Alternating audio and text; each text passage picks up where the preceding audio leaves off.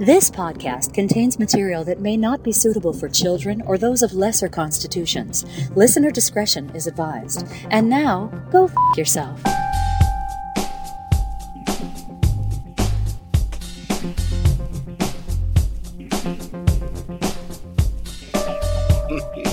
Welcome to the Innocuous Bastards. Oh, sorry about that cough. Mac does not know what the intro is all about. But welcome to the Innocuous Bastards. Welcome back to those of you who listen to us regularly. We're looking at you. Oh, I just forgot his name. You know who it is. You know who you are. Hi, Edgar. And we are joined once again by a very special guest, Miss Kim. Hello. How are you? I'm doing okay. Yeah, sorry, there's a little bit of extra activity. Got family coming back from a trip overnight somewhere, so... Somewhere? You didn't know where they went? Lost them. Was convinced that nothing would be the same, but here they are. Things work out. I'm glad to hear that. AG, how are you doing? I'm doing well. I had a pretty good Saturday, and Sunday's looking pretty good too. So let's do this thing. Nice. What's the weather like in your part of the world? Very sunny, really nice weather. It's been pretty comfortable summer so far. Although I think we're still going to get to the hottest part of it here pretty soon. We indeed are. Portland area is bound to be in the 90s, I think, Monday, Tuesday this week. So I'll see how that works for me, for sure. Mac, it appears you are driving. I am driving. That's correct. The house is loud, and I threw my back out again, doing stupid shit, like reaching down to get a bottle of water from the cabinet. So, getting old sucks. Show you. Yeah. I'll never do that again. Never made that mistake. It's not as bad as it was a few months back, but it's in the same area. But like I said, it's mainly due to the pandemic pounds that I've put on. There's been quite a few of those. I've lost 5 in the last week and a half just from exercise. So I'm going to try to continue to do that. But now, I'll be thrown off that for a few days anyway. But it's fine. So my question for you is: would you have thrown your back off if you were reaching down for a bottle of wine as opposed to water? I think the way I was doing it, yes. I think I was lifting or bending down and doing the things that I could probably do in my 30s. Also, when I was 100 pounds, well, maybe not 100 pounds, but probably 80 pounds lighter, you can get away with it. But you can't just bend down anymore, I guess, at my age, with my fat gut. And without bending your knees, I just reached down and then I kind of jerked back up, and it was like a twinge. It was like, oh, yep, I did it. I did it again. Well, let that be a lesson to you, dear listeners, including you, Edgar. I remembered his name finally. So I figured you would. Don't ever bend down for water. I mean, that's the lesson here. So let's catch everybody up with what's going on in the world, shall we? Mac, I know you love talking politics, so let's start with you. Yeah, well, I mean, it's just kind of more of the same bullshit, just a different day. Nothing really has changed. I don't think much in the last couple of weeks. Honestly, it's kind of the same stuff. I mean, I could rant and rave about it, but the bottom line is vote, and get this motherfucker out of office. I am still concerned with. I know you guys were talking about a COVID as before we came on, and the numbers continue to get worse and worse. In Oregon, they're not terrible. There's a lot of cases, but it looks like it was the percent positive. It still isn't over 10, which is good. If it gets over 10, then we're in some serious trouble, and then we're looking at a possible shutdown again, which I know would for you, Amito, would be bad for your gambling problem that you have. Actually, it would be good for me for it to shut down again because so that way I won't have a gambling problem. I do, if Miss Kim is not aware, I befall. I am bewitched by the video poker machines. I would say entranced. And were it not for the 10 p.m. curfew, I'd be really effed for sure. But shut down, even though I don't think Governor Brown has that power to shut us down again, or at least without a revolt happening. It's actually going to be good for me. But Kim, do you strike me as somebody, Kim, as who keeps a pulse on the Portland-based politics and Portland-based hullabaloo? Am I correct in that assessment? I mean, I think I could always be better informed, but it's kind of easiest to pay attention to what's happening around you first. And we live in a secret police state. Revelation. And fascism looks like this in the year of our Lord the Dumpster Fire, 2020. And it appears, and speaking of police, I read as recently as last night that Commissioner Joanne Hardesty has asked or is demanding Mayor Ted Wheeler to relinquish to her the police commissionership so that she can be in charge of police here in Portland. Had you heard about that, Kim? Police here in Portland. Had you heard about that, Kim? That makes sense. I hadn't heard that. What I had heard is that Commissioner Hardesty had organized a vigil of some kind. I think it was last night or maybe the night before. And police came and broke that up, and there was tear gas. And it's like a city commissioner can't even hold an event, a peaceful one, commemorating lives lost and blood spilled, and even that's considered a riot. Like, what the fuck? Yeah, it's definitely very concerning. I have I have family members who are not in state who are constantly checking in on me especially because of the way, what's happening in a small pocket of Portland is being portrayed by media to the rest of the world, right? It's a curious thing, right? If you don't understand, if you're not just fully immersed in it, you would hear some of the reports and you'd be like, oh my God, did they take your house? Do you have your car? Are you safe? I'm just like, what? It's early. Like, they did what to me? The British are coming. But is that a red coat? And I think there's a little bit of I don't know. I definitely, even though I live downtown-ish, I'm far enough away from what's going on. With almost on a nightly basis for the last 45 days, or maybe even longer. I think it's a little longer. Number 47 sometime last week. Yeah, I mean we're getting up to like the 50-day mark. Oh boy. But I've got a little bit of a detachment from it though, and I don't know whether that's a good thing or that's a bad thing. AG, you're furthest away from what's going on in Portland, Oregon right now. What are your thoughts? Well, I've said before that, I think most people down here are, I see more mask use than I was even expecting. But like going to the grocery store yesterday, it says clearly on the door, masks are required. And then I go in there and I see people not wearing a mask. And usually it's like a whole, in particular yesterday, it was a 4-person family, none of them wearing a mask. And I'm getting more to the point where I want to say something. And I want to say just like, do you not think of other people at all? Like, is this, and I do sort of think this is like an American thing, is like my rights trump everything, the welfare of other people to the nth degree.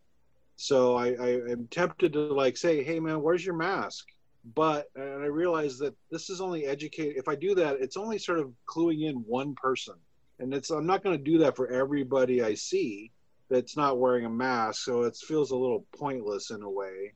But I'm getting closer to the tipping point there of saying maybe if you tell that person to do it, they'll trickle down to other people that they know, etc. And it's like sort of getting the ball rolling a little bit.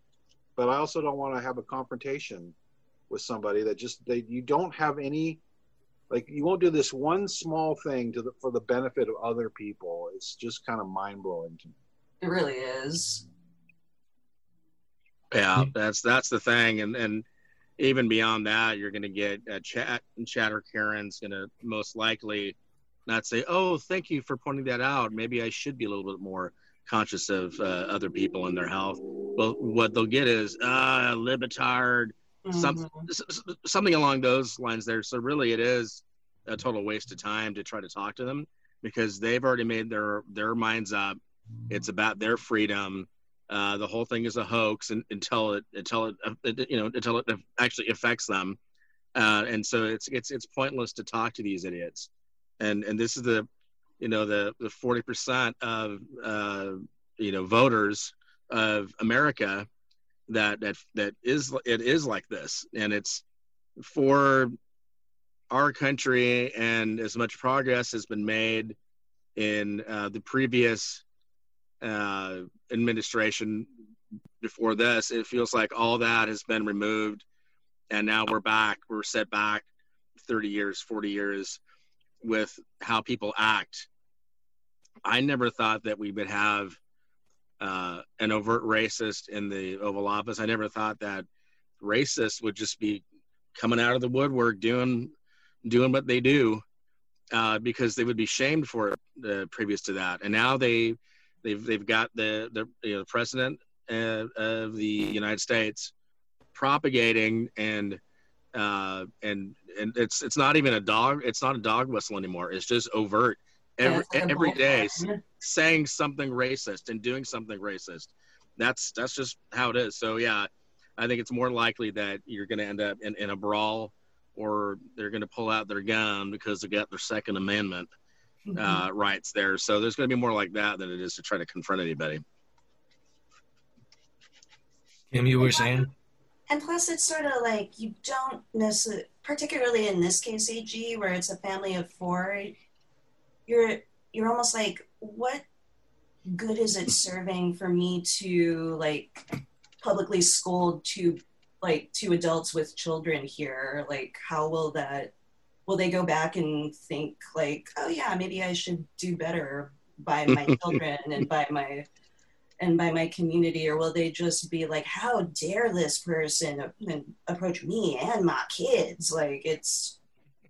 That's more like it. Yeah, the confrontation is hard anyway, but there's optics around it too that honestly, it's a weird time to be a person in a society, because you're always just well, but then how does this feel for this person? You always kind of have to think about that, even though you're clearly you don't think about anybody, person with no mask. Well, here's something I'm thinking of is, when you're driving around in your car and somebody in front of you or something does something, or they're not reacting how they should, and you beep your horn. This is sort of the same situation, is that maybe they're not going to get the point of what you were getting them to do, but the next time they go out, they may think, oh, I don't want to get honked at, or I don't want to get somebody telling me what to do, so I'm just going to go ahead and do it. So there's a little temptation to try and play into that phenomenon of people not wishing to get some sort of negative reinforcement about something they're doing or not doing. So, but it's just you can almost predict what the reaction is going to be from some of these people by just saying, hey, look out for everybody. And another argument for making the statement of not confronting, but just mentioning it, is that they may not be hearing this from the media or their friends or other sources of input in their lives. So it could be that just planting that seed in somebody's head. Hey, you should be doing this. Do you see everybody else around here is wearing them? And also, it's like, respect the people that are working in the store, because they are exposed. They are constantly have much more interaction with other people than, say, a family of four just going to the store once a week. So it's just like, it's do it out of respect, for respect for other people. Well, you could do a hybrid. You're talking about the beeping. Why don't you just carry around one of those really loud air horns, and then you do that. Chad and Karen and little Billy and Mandy see that, and then you just point at the mask. So you get a little bit of both of that going on. You get their attention, and hopefully that I was like, oh yeah, maybe we should do the right thing, because I don't want to be scared the next time I go out by some weirdo with an air horn. The pragmatist in me thinks, though, that these people who are refusing to wear masks indoors, especially when it's a requirement of the establishment, because it's a law. And are already, to Mac's point, are already content with their position on this whole thing, and that they're making a conscious decision to not wear a mask because of those intentions and their beliefs, that it's almost worthless to do that confrontation, even air horn or no. It's worthless, because they will not receive the message, regardless of how loudly you say it. And if I were to put a percentage on those people that could potentially be turned, would probably be a very low, like 10%. Like 1 out of 10 could potentially be turned, but that's probably being generous. And I like that when Mac and Kim kind of created their own dialogue as to how the person would respond. You both used Southern accents. I'm not sure if that was intentional or. I think we're classist assholes too in that regard. We've made up our minds, and it's not. Yeah. There's. I got to check myself on that a little bit. There are I know of at least a few extremely socially conscious, responsible people who live in the South. And then there's like the governor of Georgia who's suing the mayor of Atlanta because he doesn't like masks or people by many accounts. Yeah, it's a disaster down there. I mean, in Florida, the same kind of thing. Texas, at least, the governor down there seems to be realizing how bad it is, and he's still not going to go full reasonable person, but he is making, and it's mandated. It's mandated in Alabama. It can be mandated in Georgia. That's the stupidest thing about it. If Alabama is actually ahead of Georgia now, so Georgia really ought to be ashamed of themselves. Well, on that note, we'll take a quick break, and when we come back, we'll dive into other issues. Maybe they'll be COVID related too. I don't know. We're making this up as we go. Be right back.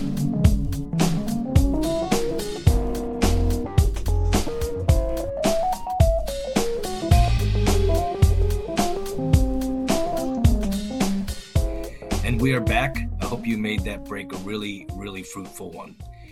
So as I said before the break, we'll talk about other topics. Could be pandemic related, could be political related, but that's all good. And it's actually, we'll hear from our special guest first. Kim, what did you want to talk about today? Well, the topic that's been on my mind for the last few days has been the very concerning occurrence of the fact that people are being picked up, apprehended at the protest events. They don't even actually have to be cleared as people who participated in the protest events, but there are reports of vehicles essentially kidnapping folks who are in the areas and then taking them to undisclosed locations. I mean, by one account, one person was brought into the Justice Center and held there for something like 90 minutes before being released. But I mean, this is a very concerning occurrence, because when you think about it as, a person without a badge who doesn't identify themselves as an officer of law enforcement can just take you off the street now while you are doing nothing whatsoever, certainly nothing against the law, at least by the letter of the law as we know it, and then take you away. And they don't read you your rights. They don't tell you why you're being apprehended. This sounds like kidnapping. This sounds like a tyrannical use of the law and the police force. And honestly, this is why we have to defund the police and really look at how we serve justice in this country. There's an assumption that those, or maybe an assertion that those unidentified people, that militia or whatever, are actually part of the federal marshals.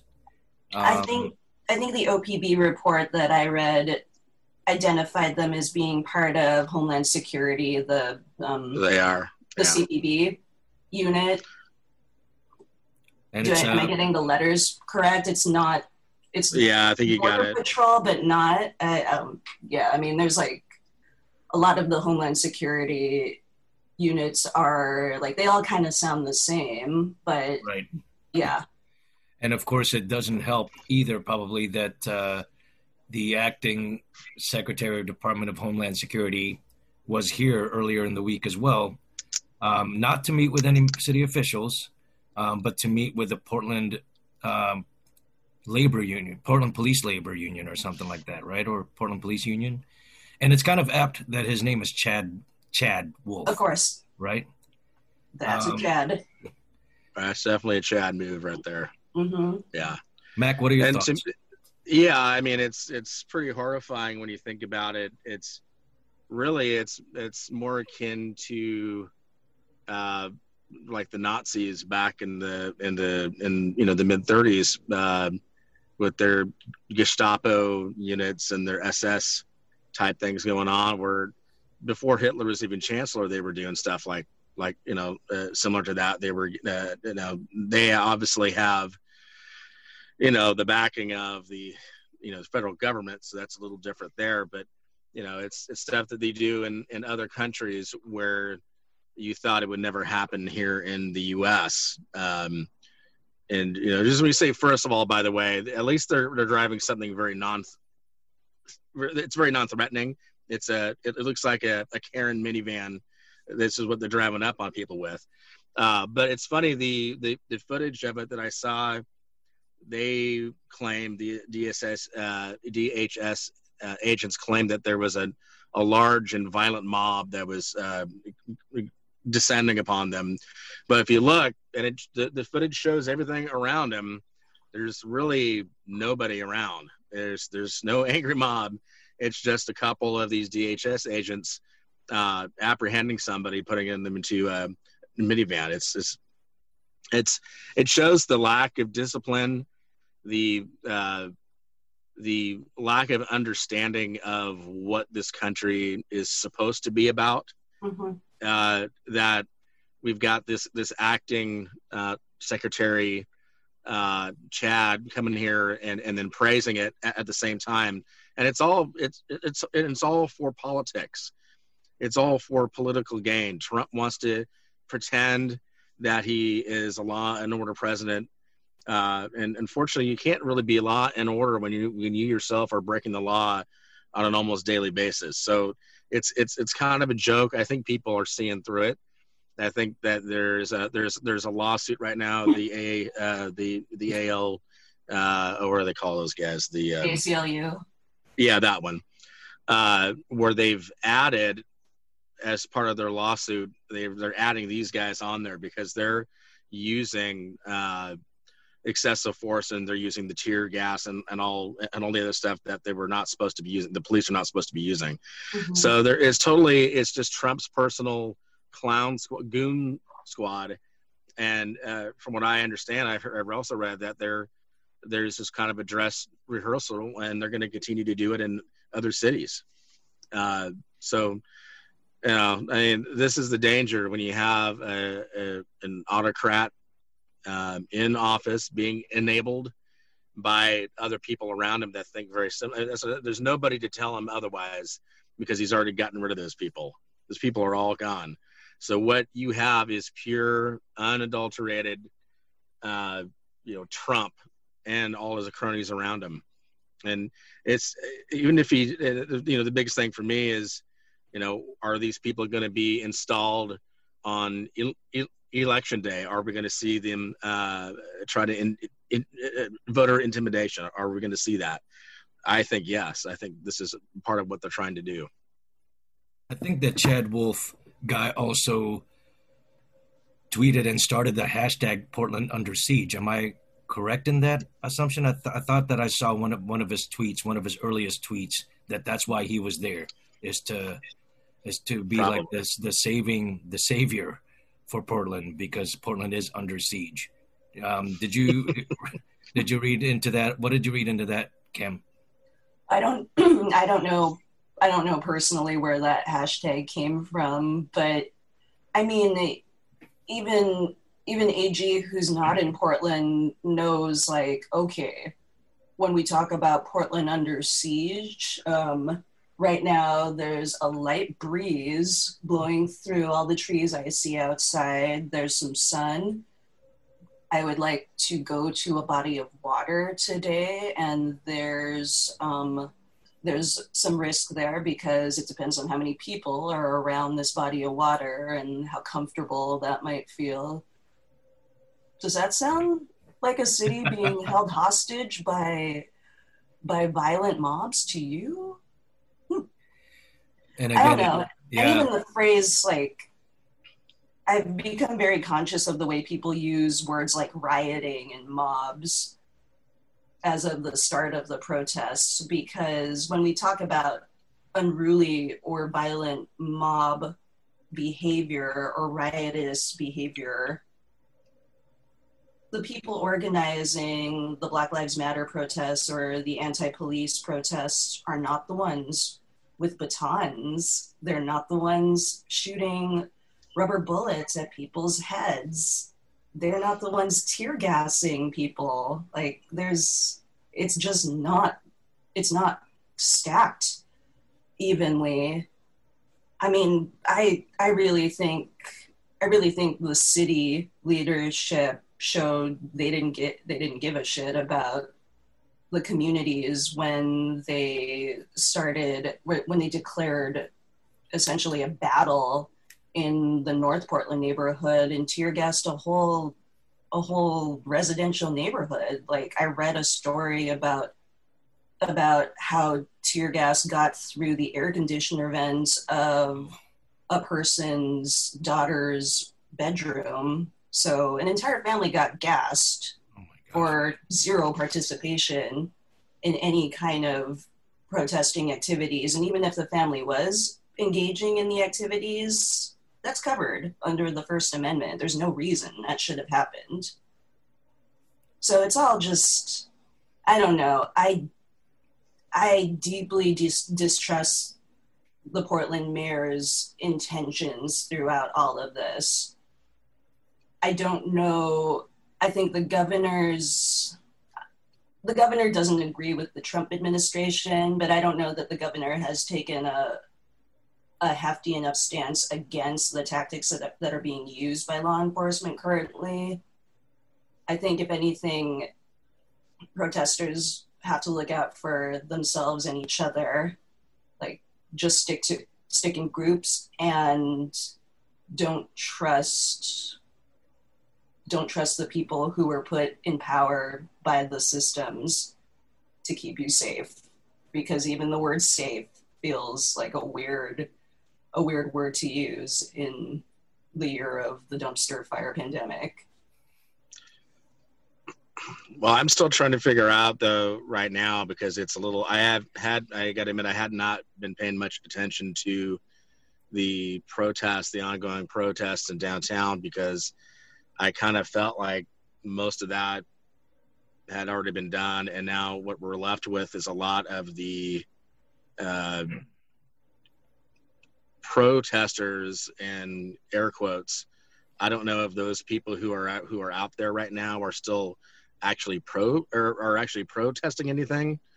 I drove by there on the way home the other night, about a week ago, and there was something on the waterfront. There was probably 50 people gathered around. I tried to listen to what they were talking about, and it sounded fairly reasonable. It didn't seem like it was. It seemed like it was more along the lines of the Black Lives Matter stuff, and that's fine.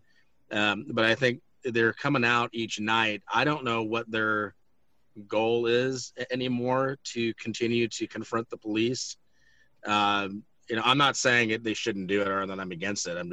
I don't know what the point is anymore. It seems like I think we've kind of passed that point of protesting and confronting the police each night is not really doing anything.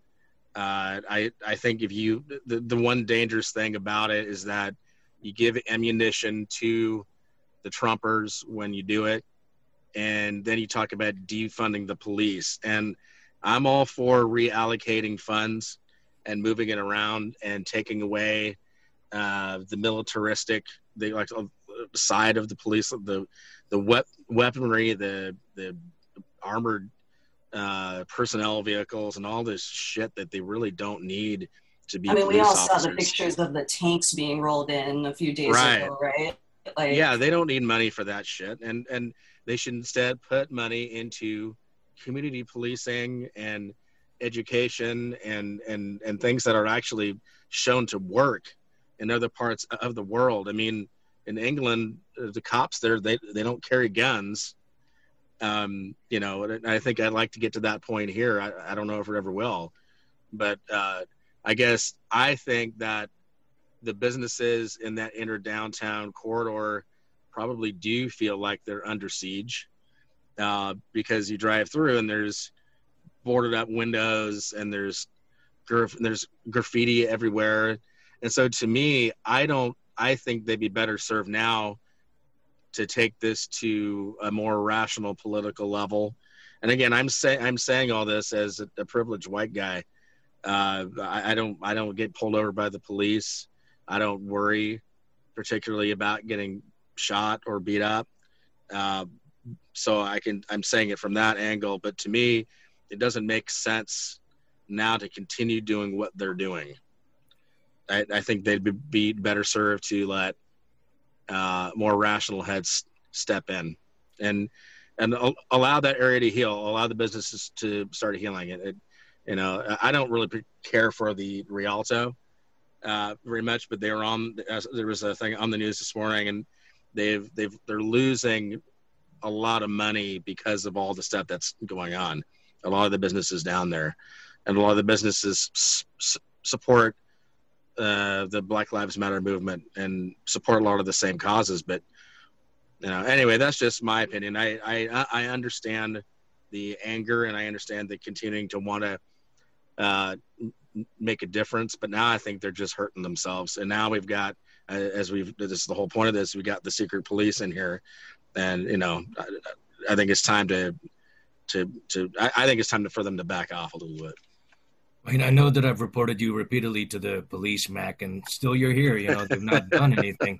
But yes, where's the justice? Where is the justice? But I still blame. There is none. I still blame media in this whole thing because of the way the protests have been portrayed. Protests here in Portland have been portrayed, and yes, there's definitely those troublemakers who are, doing their thing after 10 p.m. when the actual peaceful protests happen, and of course, violence, it is the news. It makes the news, and may not have, and may have, and will, and did catch the eye of the asshole in chief, and which prompted why Chad Wolf was sent to Portland. Yes, it's for political reasons. Yes, it's for optics and stuff like that. That especially that especially his base would cling on to. But yeah, I mean, I still really blame media for all of this that's going on. AG? Well, a couple things. One is this secret police, DHS people.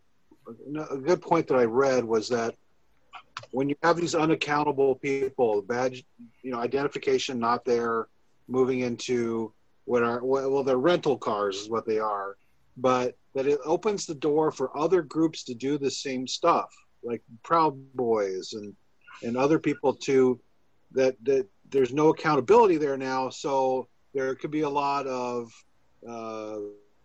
either not misrepresentation, but there could be other people sort of acting on this same sort of tactic.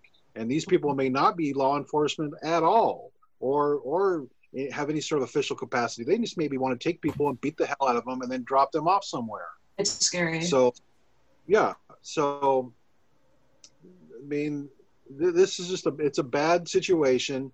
Hopefully this Chad Wolf supposed person comes to Portland and sees, okay, that this is, okay, it's a little bit of it's a problem right now. It's in a very confined area. And for the most part, these are the people that are sort of causing the violence at this point are sort of like, is this a lot of bad actors at this point? I'm sure the spirit of the protest is still there, and that they want, defunding the police, they want an end to police brutality, but these may be coming from like a more of an extreme angle, and all these protests, what they're doing is they're sort of bleeding the police department for money. They're sort of causing a lot of overtime, and so that's sort of a secondary a goal of these particular protests. So I mean, I in some way I'm not since I haven't seen firsthand the damage or the graffiti, it's hard for me to get a sense of really how bad it is. But like Kim,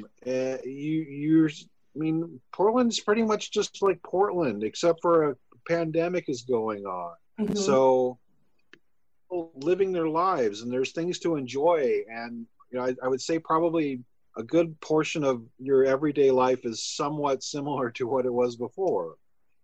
So hopefully Chad Wolf got to see that, yeah, this is a little problem in one part of town, which is generally there are not people down there at nighttime. So I want to make another analogy. In my mom's house, there's a rat problem occasionally in the crawl space. And it's like, she wanted to close off the crawl space so they're not getting down there. And I'm like, no, this is where we want to deal with them. We want to deal with them in the crawl space because they're not getting in the house. Mm-hmm. So as far as protests, if they're happening all around the Justice Center, good. This is where you're best able to deal with this sort of stuff, and it affects the least number of other people in the city. Mm-hmm. So I just kind of think that these eventually they've got to start dying down. I mean, there's just only so much energy you have to be doing this kind of stuff. But, with high unemployment and benefits running out, these people sort of have nothing better to do. So there's a whole myriad of problems here that need to be addressed for these kind of things to dissipate. I agree. Yeah, I think all three of you have touched on a lot of important topics regarding the protests and the federal government's response to them. Like, Mac, I disagree. I don't know. I, as a person who have not taken part in the protests, am not going to say how long the protest should go on or what direction they should take. Like, it's not my lane. I trust the organizers to know how much is too much. But I also think that the very recent tactics of the apprehensions of people in the areas, the use of tear gas and the brutality that continues, particularly for Black and other people of color in this state and the rest of the country, show that there's a need for ongoing unrest. And I do think that there is something to be said about how organizers, particularly in the Justice Center area and downtown, are engaging with the businesses there, because there is a way to build that community, and that has to include business owners, particularly like the small business owners who are just trying to have people visit their restaurant or their bar in the midst of a pandemic, or like the person selling, I don't know, like cigarettes and candy next to the Mac stops. Like they're part of the communities being affected by a militaristic police presence. They're the ones being affected by nightly skirmishes, even though skirmishes just sounds like kind of a whimsical, like, we skirmished and then we dissolved into glitter. I don't know.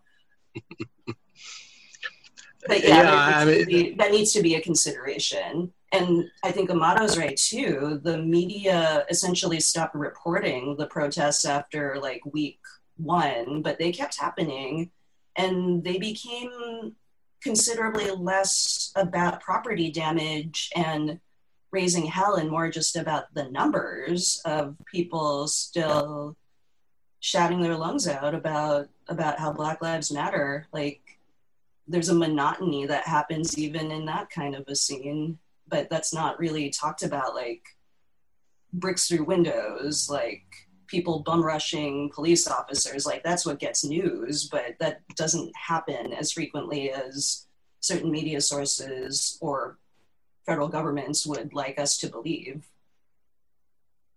Yeah, for sure. Yeah, I just think I'm having a hard time identifying like specific topics of yours that I agreed with, but I agreed with everything you said.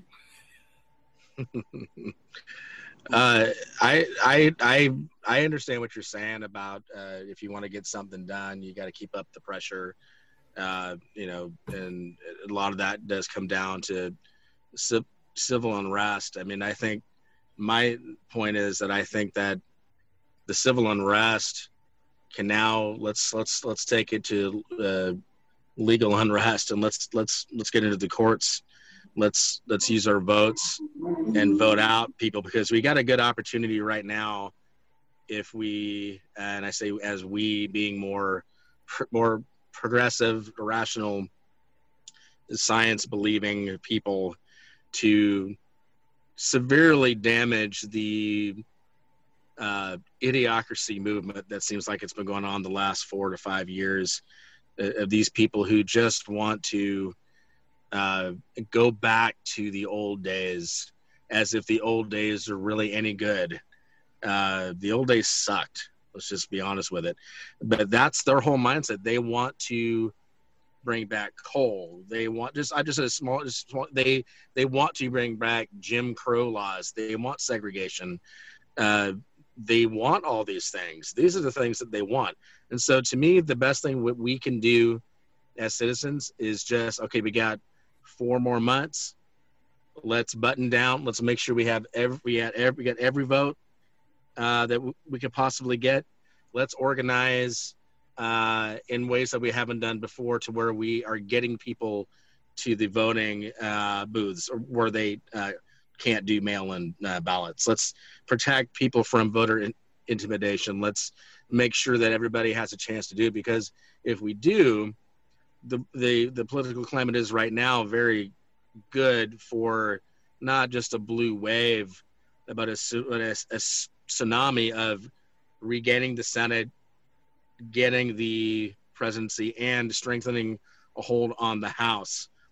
And not that Democrats are perfect by any stretch of the imagination. There's a lot of things that they do that probably aren't all right, but it's a goddamn mess. I view it as less of Democrat Republican thing, is more of, let's bring back rationality and progress to our society, no matter who it is who's in office. As long as we can get rid of these motherfuckers, the sooner we can do it, the better.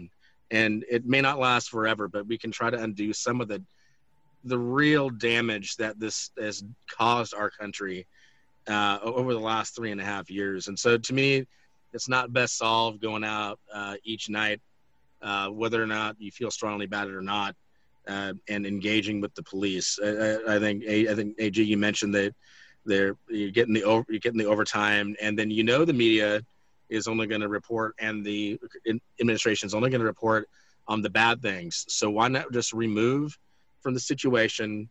Let's concentrate on November, and in the meantime, do other things. I don't think that the street fights or the street protests, or whether they're peaceful or not, are going to make any difference, except just to remove voters and scare suburban voters. Just looking at it from a practicality standpoint. Ms. Kim, final thoughts, at least for now, on this topic.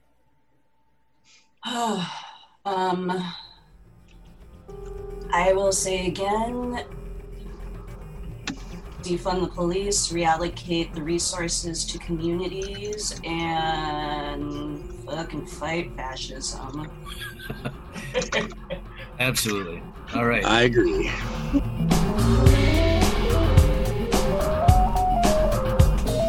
Like us on Facebook at facebook.com/innocuousbastards. Find us on Twitter as @InnocuBastards. Or follow our blog at innocuousbastards.wordpress.com. Email us at innocuous.bastards@gmail.com. Let's shift gears a little bit here. AG, you had something you were dying to talk about. Dying to talk about? Yeah. Dying to talk about. Well, I mean, this is going along with the media aspect of what we've been talking about, and this is really the first time I've sort of seen this since Trump has been president, and that was Chris Wallace's interview, and there might be more than one, or maybe it was all aired today, but of Chris Wallace doing a one-on-one exclusive interview with the president and actually pushing back on some of the things that Trump says. And this is sort of the first time I've seen this, and I mean, qualifying this with a bit of like, I don't like to watch the president. So I've been somewhat avoiding that in the last 3.5 years. But this is the first time that somebody has challenged him on his responses. One particular was that Trump is saying that kids are being taught to hate their country in school. And Chris Wallace basically came out and said, well, where are you seeing this? And Trump comes back, which is like, I see things, I read things, it's like you can't come up with it. So this is kind of what needs to be happening more. And the fact that Chris Wallace, first of all, son of Mike Wallace, so there's some built-in cred right there. And maybe it's because of that Trump is accepting his interview, because Chris Wallace does do sort of tough interviews, not just against conservative, but against liberal people as well.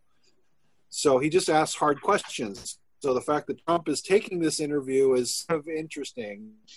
But Chris Wallace pushed back on him on a number of things. And I think that there got to be more of this happening.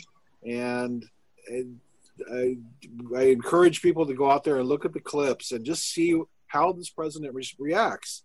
And is it a way of that you expect a president to react, or is it the way that somebody who's bullshitting their way through life would react? Is, like asking Trump about what his favorite passage of the Bible. He can't come up with one, not one. And it's because he doesn't know it. And so he just kind of, go around the topic a bit, which is his MO on basically. So go watch the Chris Wallace interview.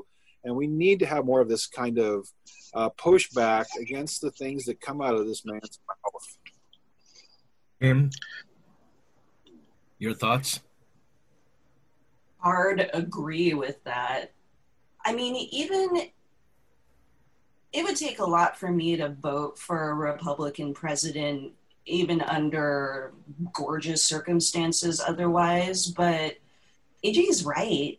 Why would somebody with this particular job position conduct himself in a way that makes you think you're lying? Like, you don't know what you're talking about. You're just saying things to upset people. You're lying. there's nothing presidential about it. And Obama wasn't perfect, but at least he sounded like a competent leader pretty much like all the time whenever he was on record. Yeah. Mac? Well, yeah, I mean, I think unfortunately, you're not going to see a lot of those interviews as much as we'd like, because he picks and chooses where he goes for the most part. I would actually kind of shocked that he would do an interview with Chris Wallace, because, yeah, he's well known. And I've seen plenty of interviews that he's done with other Trump cronies and surrogates, and he does the same thing with them. He calls them out, and he said, no, that's not true. That's total bullshit, and essentially saying that. But Trump is not capable of leading. One, two, he is full of shit. He doesn't even know what he's going to do, let alone the Bible verse. He doesn't even know what he's going to do in the second term. I mean, he continually makes that clear that he has no clue what he's doing.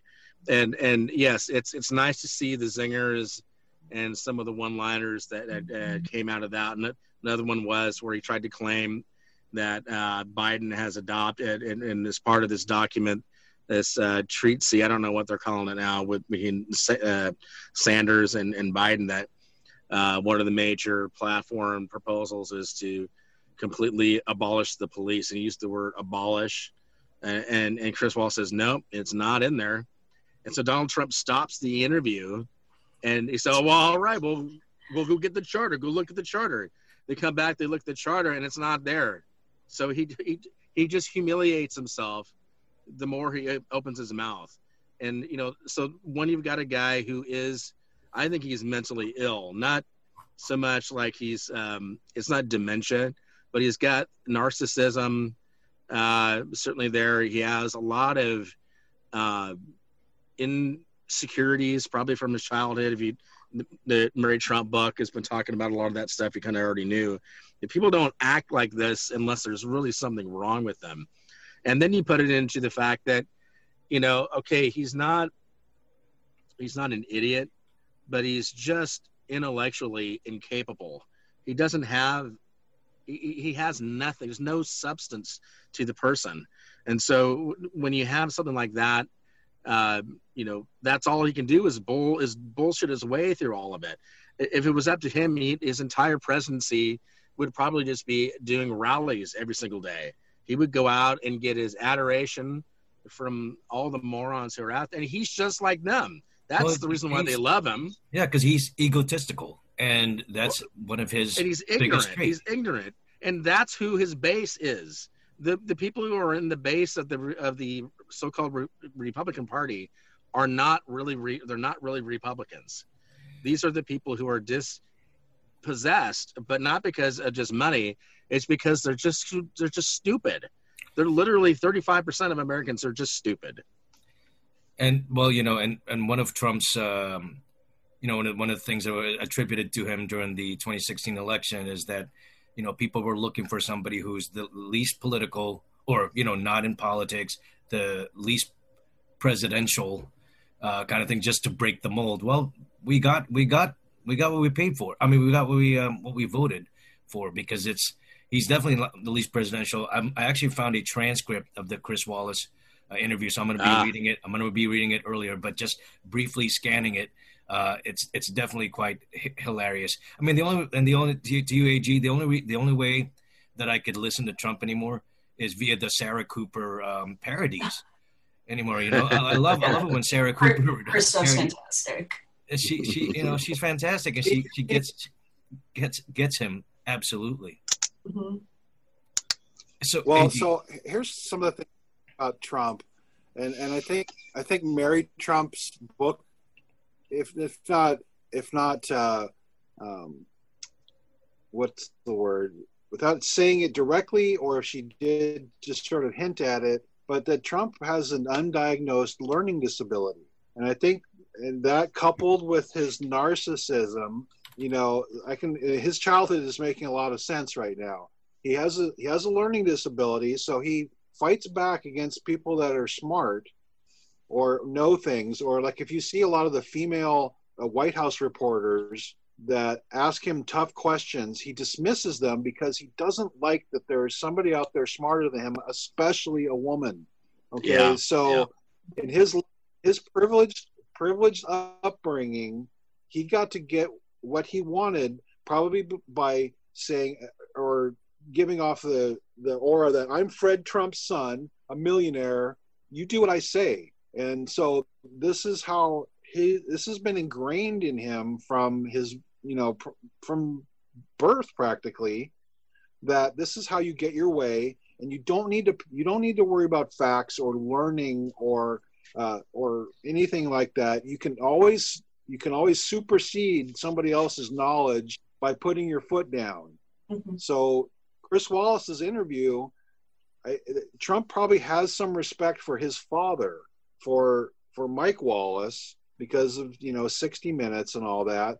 So that's why he's granted him this sort of level playing field. Whereas with other people, all Trump has to do in his mind is say, "Hey, I'm president and you're not. Like, what have you done? I'm president." So in his mind, that supersedes any qualification or any sort of expertise that somebody else has. It's like, hey, if you were so great, you'd be president, is what he's thinking in his mind.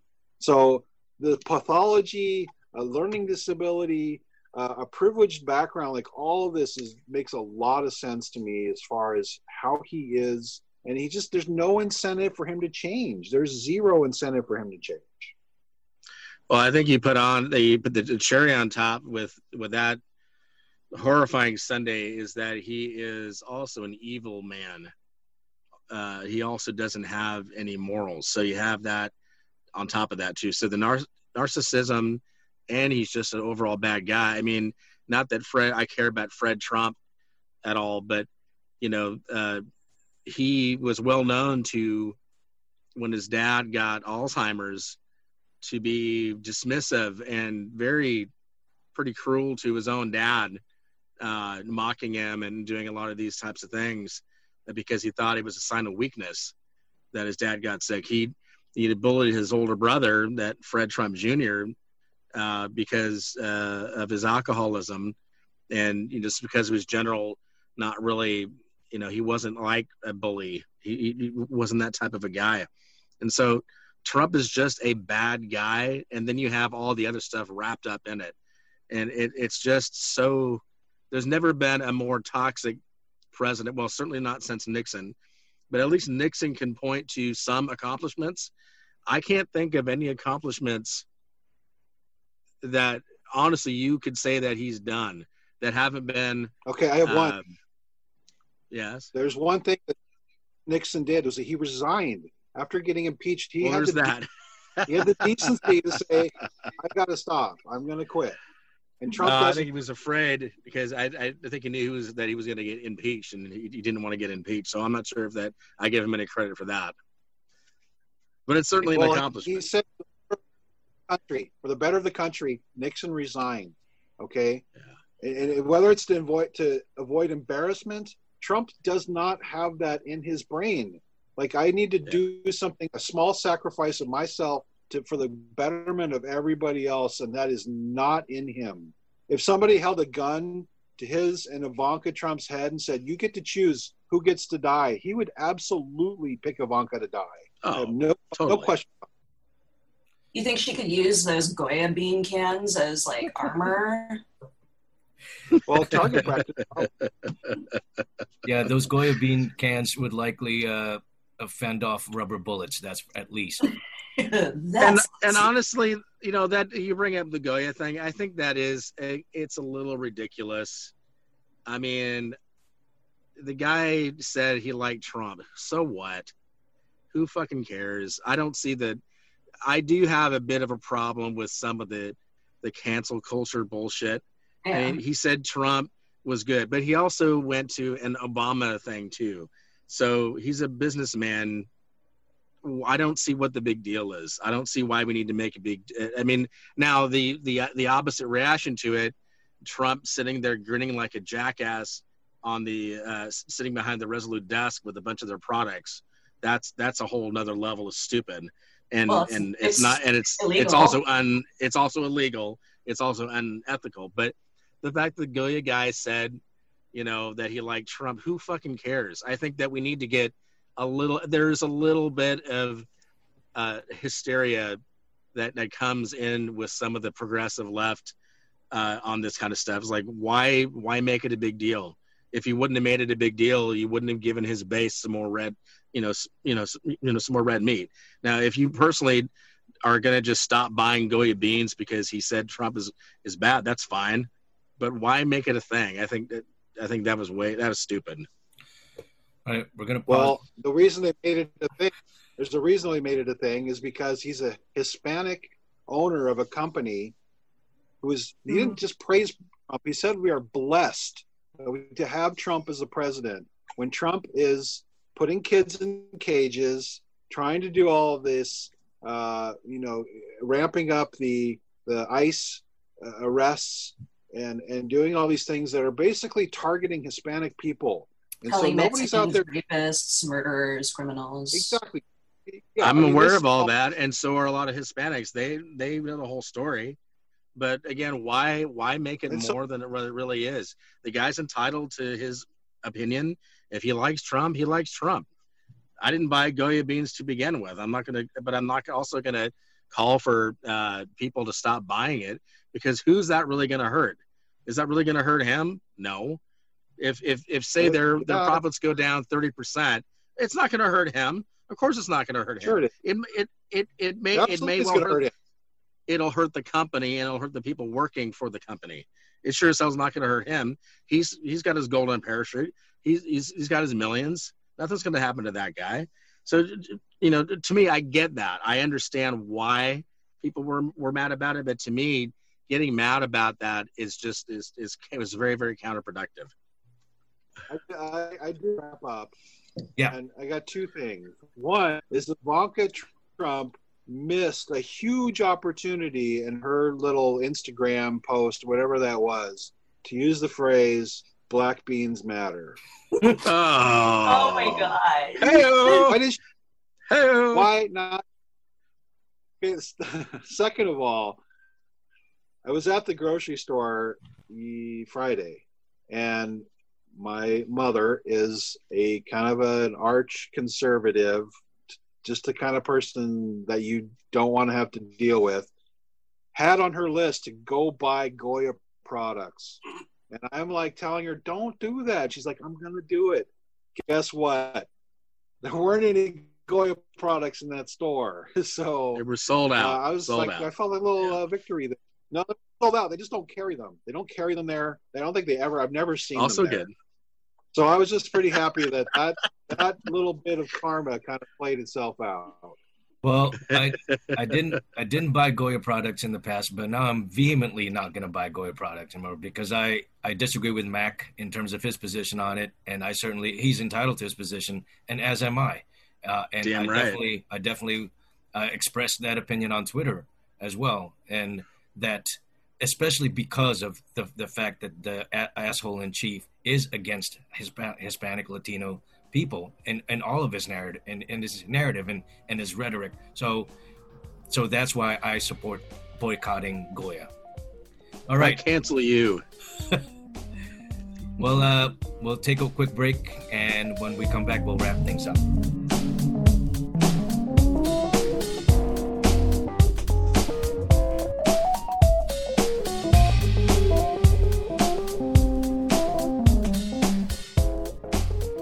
Welcome back from hopefully a much needed break, Edgar. So hopefully you're doing well. And when we had a discussion off air that will never see the light of day. So you're welcome for that too. But so I think we want to end this episode with some recommendations for those of us who do have them, just to maybe end on a positive. We tackled quite a few heavy topics the past, the first part of this show. So we kind of want to end the episode on a much lighter note. I've got a recommendation for a series, especially for those of you who have access to Netflix. It's called Midnight Diner Tokyo Stories. I've been fascinated with Japanese culture for a while. Even visited Japan once, and I'm aching to go back.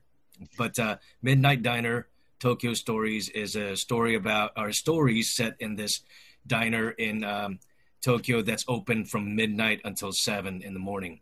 The proprietor services customers who are just getting off from night shifts or before they go to their day shift jobs, and it's really interesting. It's 3 seasons so far on Netflix, and if nothing else, it also introduces you maybe the Japanese culture, Japanese thinking, but it's also some it's a drama series, but with a little bit of comedy, a little bit of slapstick, but it's a really, really good show. I mean, I binge watched the first season when it first came out, and I already binge watched season 3, so I can't wait for the next season. And they actually have a movie coming out.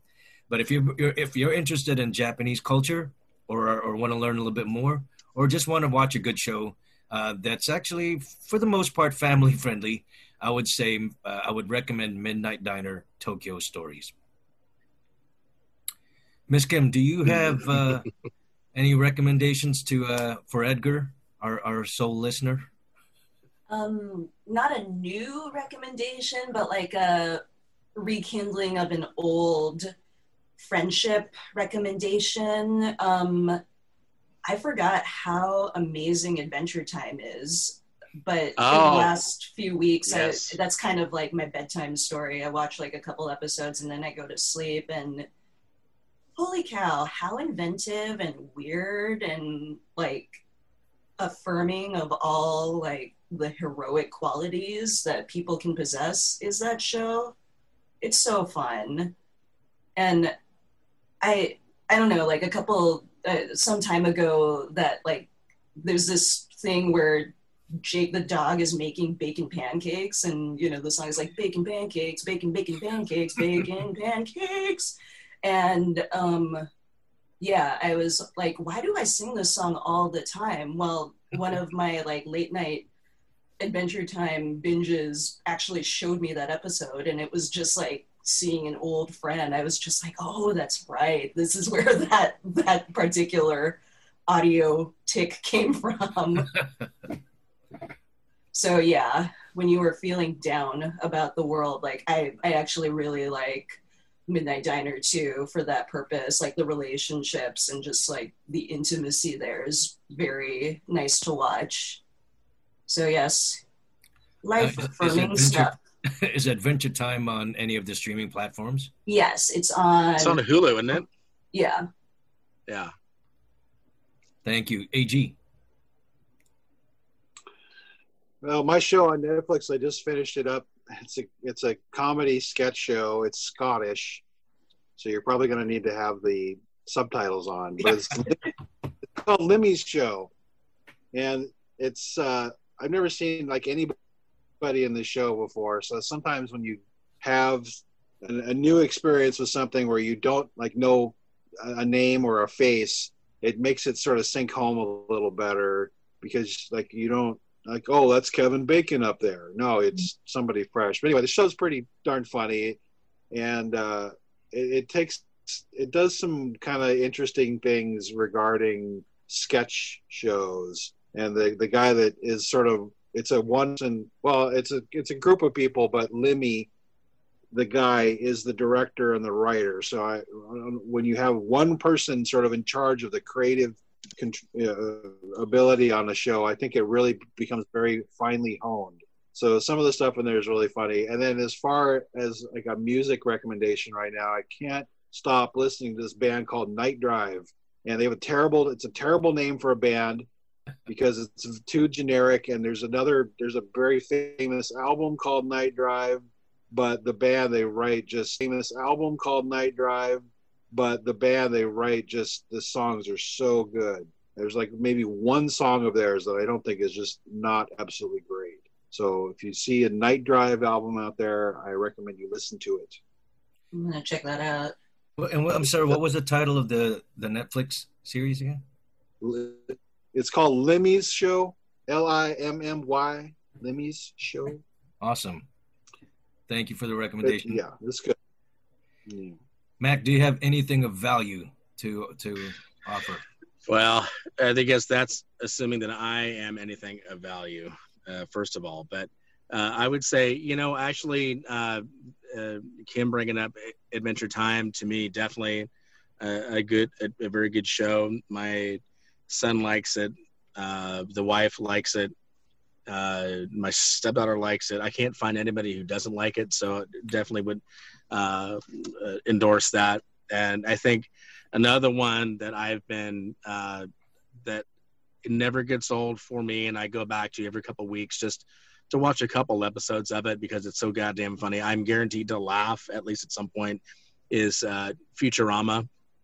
I think is definitely one of those, and that's the reason why I think I like Adventure Time is because it's the same voice.